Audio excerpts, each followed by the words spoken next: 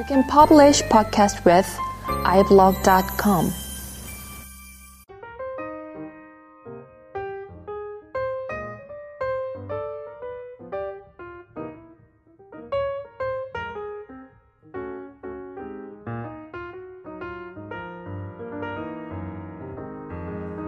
안녕하세요. 팟캐스트 소프트웨어 엔지니어링 다이제스트의 강태욱입니다. 오늘은 어버이날이죠.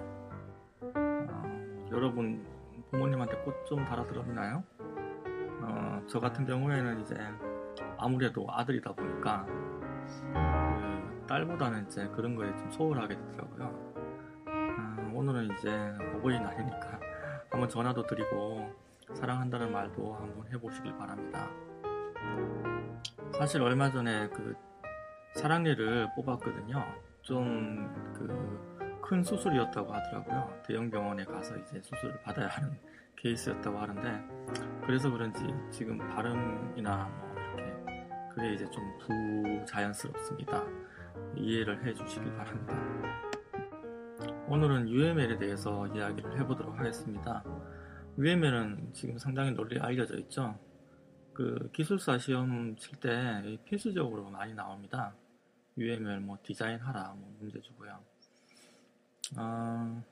근데 이제 상당히 오랜 동안 이제 UML이 그 소프트웨어 엔지니어들 사이에 많이 이야기가 되고 이제 사용도 되고 있는데 의외로 이렇게 널리 알려진 게 잘 사용이 안 되는 경우도 많더라고요. 제가 주변에 특히 SI라든지 뭐 R&D SI도 있죠. 그런 경우에 이제 많이 들어보면은 UML 문서를 처음에 설계를 하고 한 게 아니고 코딩을 한 다음에 이제 UML 문서를 만들어서 제출하는 경우가 꽤 많았습니다. 유명 SI 업체들도 그런 것 같아요. 그래서 이제 좀 많이 황당해 했는데, UML을 어떻게 하면 좀 잘 활용할 수 있을까? 제대로 활용할 수 있는 방법이 무엇인가? 이런 이야기를 좀 한번 해보죠. 제가 느낀 바를 좀 얘기를 해보겠습니다. UML은 많이 알려져 있다시피, OMG라는 아주 유명한 기구죠. 객체 표준화 기구죠. 여기에서 객체 모델링 기술을 만들었습니다. 1990년대 후반 정도에 만들었죠. 원래 이제 객체 지향은 좀 역사가 좀 꽤 되죠. 꽤 되는 개발 방법론이죠. 구조 지향의 어떤 분석 방법론 이후에 이제 많이 부각이 됐던 건데, 이게 이제 럼바우라든지 자콥스라든지 부치 같은 사람이 원래 이제 각각 자기만의 개발 방식을 가지고 있었습니다. OMP라든지 OSE, 부치 이런 개발 방법론이죠. 클래스를 그릴 때 형태도 좀 각각 좀 다르죠. 어떤 사람은 이제 구름 형태로 그리기도 하고요. 이런 식으로 해서 이제 서로 간의 어떤 장점, 어떤 사람은 클래스 디자인에 아주 포커스를 맞추고, 어떤 사람은 이제 시퀀스 디자인에 포커스를 맞추고, 이런 식으로 이제 자기만의 어떤 개발 방법론을 확산을 시키다가 이 세 사람이 모여서 그냥 우리 유니파이 하자, 이런 식으로 해서 유니파이 모델링이 나오게 된 거죠. 이 사람들은 나중에 이제 내셔널 로즈라는 어떤 모델링 툴 있죠. 그거를 이제 만들고 내셔널 로즈사를 만들죠. 아예 만들어서 이제 IBM에 아주 비싼 값에 회사를 팝니다. 그래서 거의 스타가 된 거죠.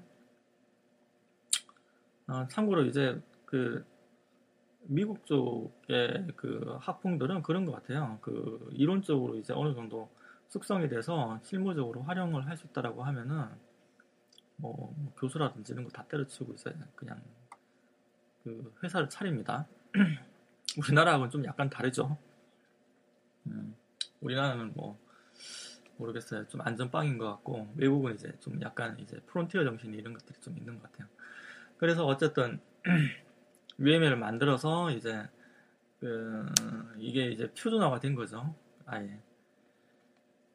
제가 UML을 제일 처음에 했던 게 1998년도쯤이었던 걸로 알고 있습니다. 그때는 모델링 툴이 적당한 게 없어서 MS 워드라든지 뭐 이런 걸로 이제 모델링을 했어요. 클래스 다이어그램 이런 거 없으니까 그런 걸로 막 이제 그려가지고 커뮤니케이션을 하려고 노력을 했습니다. 사실 이 UML이라는 게 배워서 이제 뭔가 익숙해지는 것보다 본인이 직접 프로그램 하나 짜보면서 UML로 이제 만들어 보는 거, 그게 이제 제대로 배우게 되는 거거든요. 사실 그 당시에는 디자인 패턴이나 이런 게 국내에 많이 알려져 있지도 않았고 아마 그런 개념도 없었을 겁니다. 근데 제가 이제 그 당시에 한 30만 라인 이상 프로그램을 그 UML로 같이 이제 짜 나가면서 그 재활용성을 이제 계속 생각을 해서 고려를 하면서 이제 개발을 하다 보니까 그게 그 30만 라인 코드 중에 비슷한 게 막 나와요. 하다 보면은 패턴이 예를 들어서 뭐 어떤 객체를 생성해서 그 자기의 복사본을 리턴해주는 어떤 그런 어떤 패턴이 필요하다. 어? 그런 패턴들이 이제 계속 나오는 거죠. 코드가 비슷한 게. 그러면 그게 이제 패턴이 되는 거죠. 말 그대로 비슷하게 반복이 되니까. 그런 것들이 한 수두룩 나옵니다. 뭐 한 10개 뭐 이런 식으로 이제 막 나와요. 그리고 나서 우연히 디자인 패턴이라는 책을 한 2년 뒤에 읽었나요? 그때도 원본으로 나와 있던 책이었나? 읽었는데 거기에 보니까 제가 했던 것들이 나와 있더라고요. 그 프로타입 패턴이더라고요, 그게. 그리고 이제 팩토리 패턴이라든지 이런 것들. 재활용을 하기 위해서는 이제 그 생성 과정을 그 실제로 객체 사용하는 것과 이제 좀 분리시켜줘야 할 필요가 있죠. 하다 보면. 이런 것들이 많이 나옵니다. 퍼사드 패턴 같은 것들. 뭐. 패턴을, 이런 걸 UML이라든지 패턴을 멋으로 쓰려면은 이게 잘 안 돼요, 재활용이. 오히려 더 복잡해집니다, 시스템이. 그리고 간단한 프로그램 짤 때 뭐 패턴 적용하고 뭐 이러면은 뭐라고 해야 되나요? 그 딜레마에 빠지죠. 패턴이 먼저인지 자기 프로그램이 먼저인지 막 헷갈리죠. 프로그램도 이상하게 돌아가고요. 그런 식으로 이제 제가 생각할 때는 처음에 한 30만 라인 정도 되는 프로그램을 처음에 UML로 짜왔던 게 상당히 큰 도움이 된 것 같습니다. UML 마스터하는데. 사실 경험 많은 게 없죠. 소프트웨어 엔지니어링이라는 게. 제가 이제 그 소프트웨어 그 공학 시간에 뭐 UML을 이렇게 배우고 뭐 했던 것들도 있었는데 그때 배웠던 거는 뭐 한 예였죠. 그냥 비디오샵 하나 이제 던져주고 그걸로 이제 UML로 만들라 뭐 이런 내용이었거든요. 근데 역시 학교에서 배우는 거는 좀 달라요. 상당히 뭔가 좀 현실하고는 좀 다른 그 격자 속에서 딱딱 짜여진 격자 속에서 뭔가 디자인을 하고 정의를 하고 그거를 이제 제대로 했다라는 어떤 그런 느낌을 주는 듯한 그 평가를 많이 내리거든요. 근데 저는 그것도 아니라고 생각합니다. 모르겠어요. 그 소프트웨어라는 게 일반적으로 디자인 패턴만 반으로 짤 수 있는 건 아니라고 생각하거든요. 하다 보면은 그 많은 좀 유연성 같은 게 좀 필요해요. 유도리라고 해야 되나? 그런 것들이 필요합니다. 디자인 패턴을 꽉꽉꽉 짜서 그냥 A, B, C 이렇게 공리로 이제 결합돼서 수학처럼 딱 짜여져서 뭐가 증명이 됩니다. 이런 식으로 이제 뭐 접근을 하면 있죠. 프로그램 제대로 안 짜여지는 것 같아요, 저는. 일단 생각이 제대로 안 되고요. 머리가 일단 제대로 안 돌아가니까 그 시스템 아키텍처를 짤 때 어떤 통찰이라든지 이런 것들이 잘 안 생기거든요. 그 기계론적으로 짜는 거죠. 그거는 기계론적으로 짜서는 좀 생명력이 좀 약한 것 같더라고요. 소프트웨어 아키텍처가. 그리고 또 말씀드리고 싶은 거는 UML이라는 노테이션에 사람들하고 커뮤니케이션 할 때는 그 노테이션을 지켜서 커뮤니케이션을 해야 되겠지만 본인 혼자서 객체 지향적으로 뭔가 생각할 때는 굳이 UML로 생각 안 해도 될 것 같아요.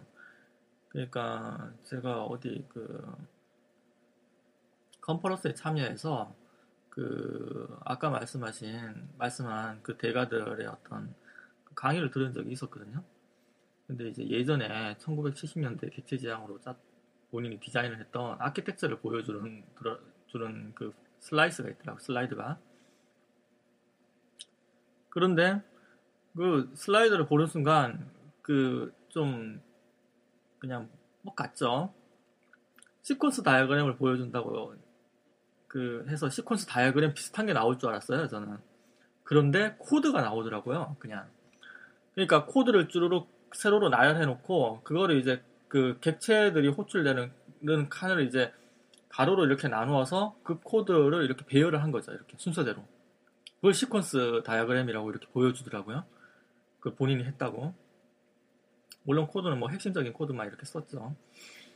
그래서 사실 뻑 같죠. 저거는 저도 생각할 수 있는 거였거든요. 저런 어떤 방법론이었다라고 하면은. 근데 이제 저 사람은 대가가 되고 저는 뭐 대가가 아니지 않습니까, 전혀. 그래서 상당히 참 실무적으로 접근을 한 그 어떤 그 모델링 랭귀지였구나 그 생각이 들었어요. 그러니까 이제 사실 처음에는 상당히 작았던 것 같아요. 처음에 시장은 상당히 작았으나 끝은 뭐 상대했다 뭐 이런 얘기가 있죠. 그런 거하고 비슷한 사례였습니다. 그게 이제 발전해서 이제 어떤 위에 객체 모양의 어떤 그 다이어그램 노테이션하고 뭐 이런 것들이 막 생긴 거죠. 처음에 본인 디자인을 할 때는 그냥 그 뭐 특정 어떤 격식에 맞게 이렇게 짜여가지고 무엇을 뭐 수학처럼 이렇게 탁탁탁탁 이렇게 뭔가 계산하듯이 이렇게 할 필요는 없는 것 같아요. 뭐 포스트잇 같은 걸로 포스트잇 하나가 객체죠. 클래스라고 보면은 뭐 이렇게 붙이는 거예요, 그냥.